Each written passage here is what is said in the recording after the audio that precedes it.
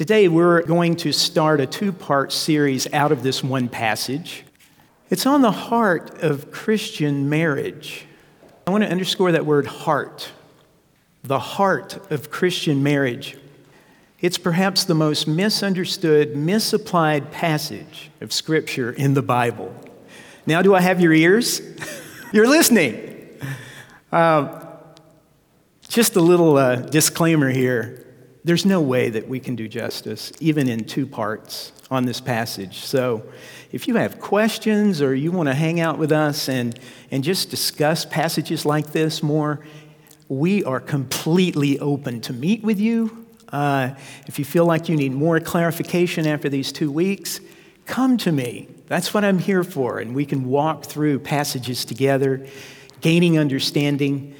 But really, today, I want to deal with the overview and the heart of what Paul is trying to say, okay? So what do I mean by this being misunderstood, perhaps misapplied? I think we all can fill in the blanks to that in many ways if you were listening to Brock this morning. First of all, if we fail, and this is the biggie right here, if we fail to read this passage here, Ephesians 5:22, is it? And following. If we fail to read this passage or any other passage, if we fail to read without context of the whole, we will misunderstand where he lands. In other words, you can't play Bible roulette with this passage. Have you ever played Bible roulette? That means just open it up, say, God, speak to me, and you open up to Ephesians, and it says, wives, submit to your husbands. And then you go to your wife and you say, look what God showed me this morning. And then you're calling me to see if I have an extra room that you can stay in, called the doghouse. All right.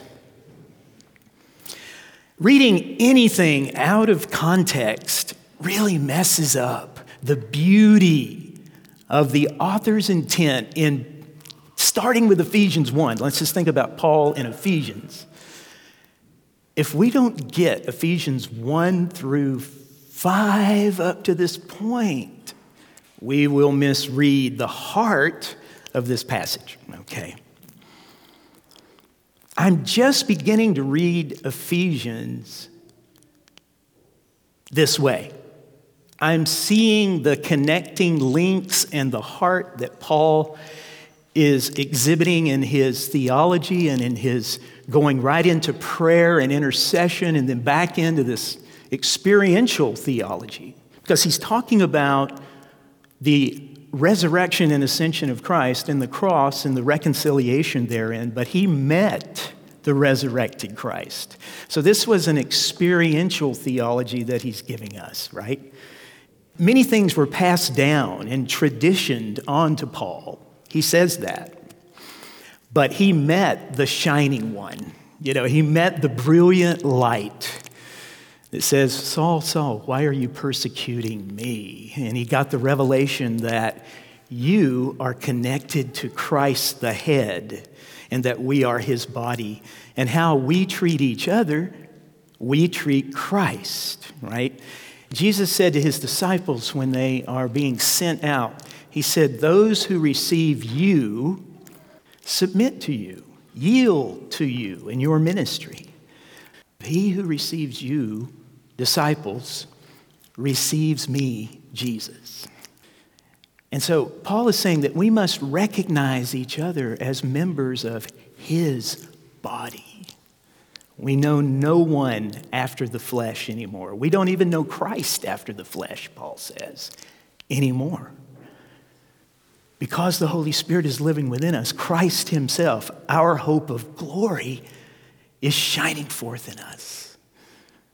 And we want to let that light shine and encourage one another and submit to one another and pray for one another and show hospitality to one another. Those are reciprocal pronouns, right, which don't work unless they go both ways. It takes mutuality, right? You can't be the one giving out all the time.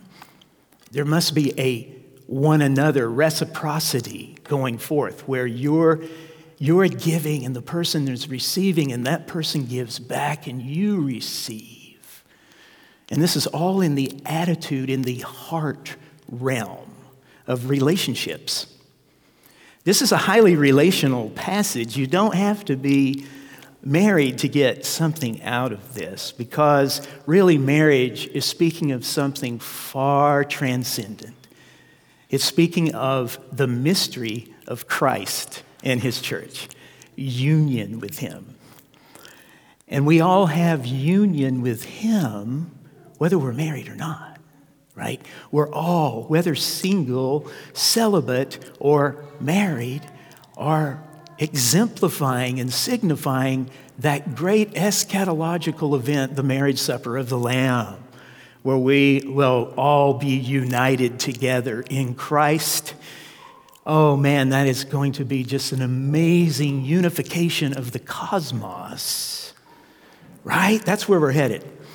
And so marriage and Christian union itself is speaking of the mystery of Christ and his church.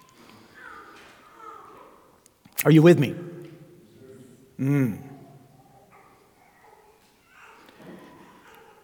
If we don't read this then in the context, and we're going to talk about that, we will most likely see this passage as misogynistic, patriarchal, and perhaps confirmed by experience, abusive. So I want to be sensitive to all of that, right? The way that we read this is not like we read the New York Times, if you read the New York Times. But the way we read this is in the church, in Christ, and what he's done in us. It's not just a bunch of information or good counsel about how marriage works. Oh, the mechanics of this can kill you, right? If it's purely mechanical. We have to go down deep into our reverence for Christ himself first. So context of the whole, just a little bit. The key theme of this letter is how God has reconciled two very divided people groups. And then that's going to be flowing into the two shall become one flesh, okay? But way back in the reconciliation passage in Ephesians chapter 2, it's speaking of two very divided people groups becoming one.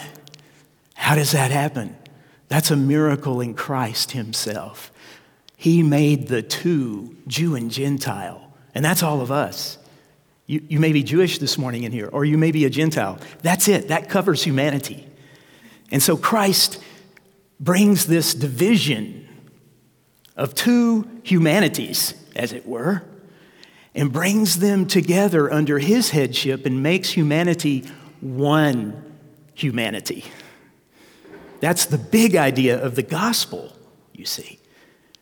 And that signifies what is happening in Christian relationships and in marriage. Christian marriage is supernatural. Can everybody who is married say amen? It must be. Help is one of those prayers. Help us, God. Because making this two one is an ongoing process of yielding and receiving and being submitted in the heart out of reverence for Christ. You can't leave out of reverence for Christ out of your marriage. This is why there's so many failed marriages. One of the reasons, right? Not the only reason, but that is foundational.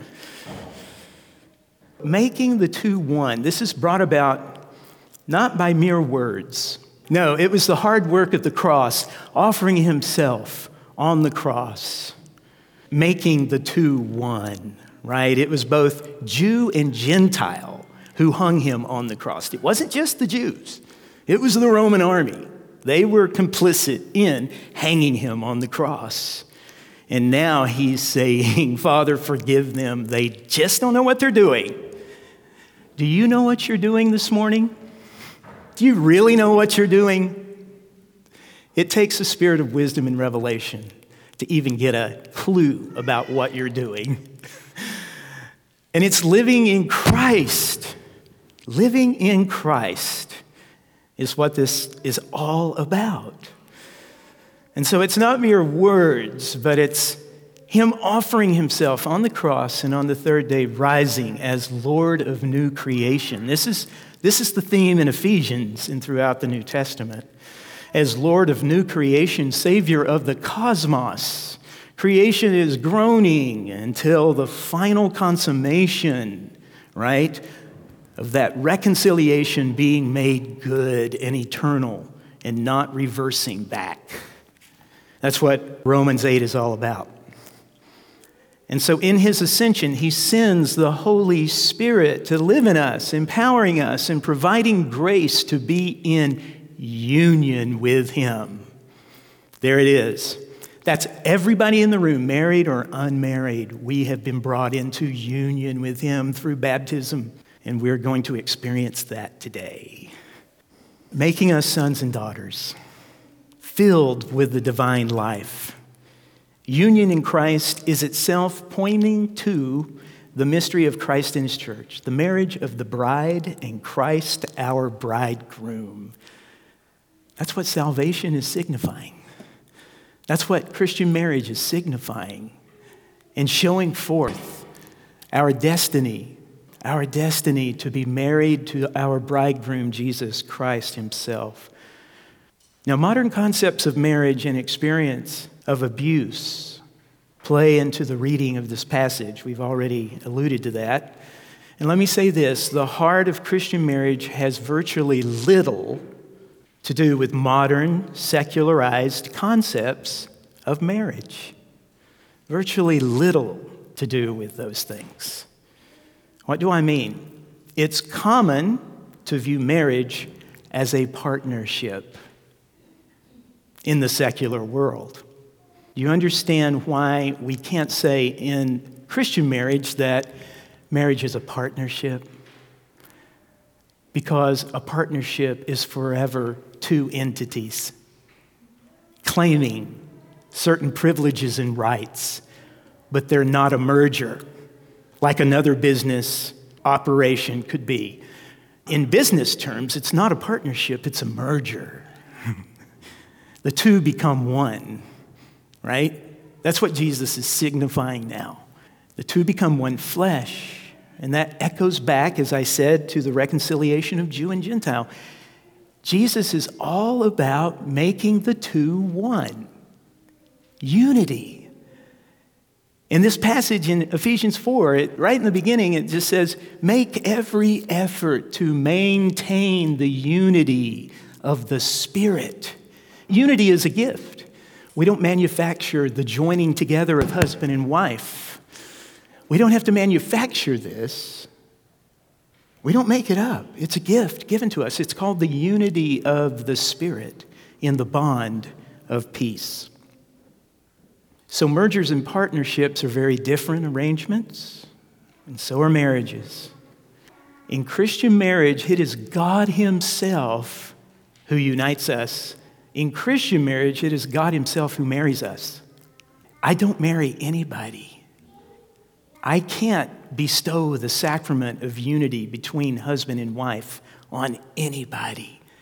And that's why Jesus himself, and in this passage it says, those whom God has joined together. Don't read that as just two guys yeah, oh gosh. Don't read that as two people holding hands and being joined together. No, it's something far deeper than that. And this is why it requires male and female to be married in the church. Christian marriage, the joining of husband and wife together supernaturally by God, is sacramental. I don't know of many failed marriages that have a history of praying together. And they have studied the Bible together, and they have worshiped together, and they have trained their kids up together. I don't see that, but it's mutual. See, it can't be like a supercharged wife who loves the Lord and trying to drag her husband along. No, that doesn't work because that is not reciprocal. That's one person in great need of the other to wake up, and vice versa. There's not a mutuality in that. And until that repentance can occur and that yielding can occur, we cannot walk in agreement together. Even though we're married, we're not in agreement, right? And so it takes much grace, much patience, and much spiritual direction to walk in these kinds of situations. And so I say, I don't know if there's anybody here this morning, if that fits you, but we're here to help. We're here to listen. We're here. We understand the difficulties of two becoming one flesh. My wife and I understand this. The heart of Christian marriage exemplifies the heart of the Christian life, exemplifies the heart of our salvation. And it's a life where Jesus himself submitted himself to the Father. I don't do anything unless I see the Father doing it, right? So we're imitating Christ when we submit one to another, when we honor one another, when we love one another. It's coming from Christ himself. And it's coming out of our life in Christ, in worship, in prayer, and in submission. And so the good news is that you have the Holy Spirit inside you, the one who empowered Christ, who came upon him at his baptism, right?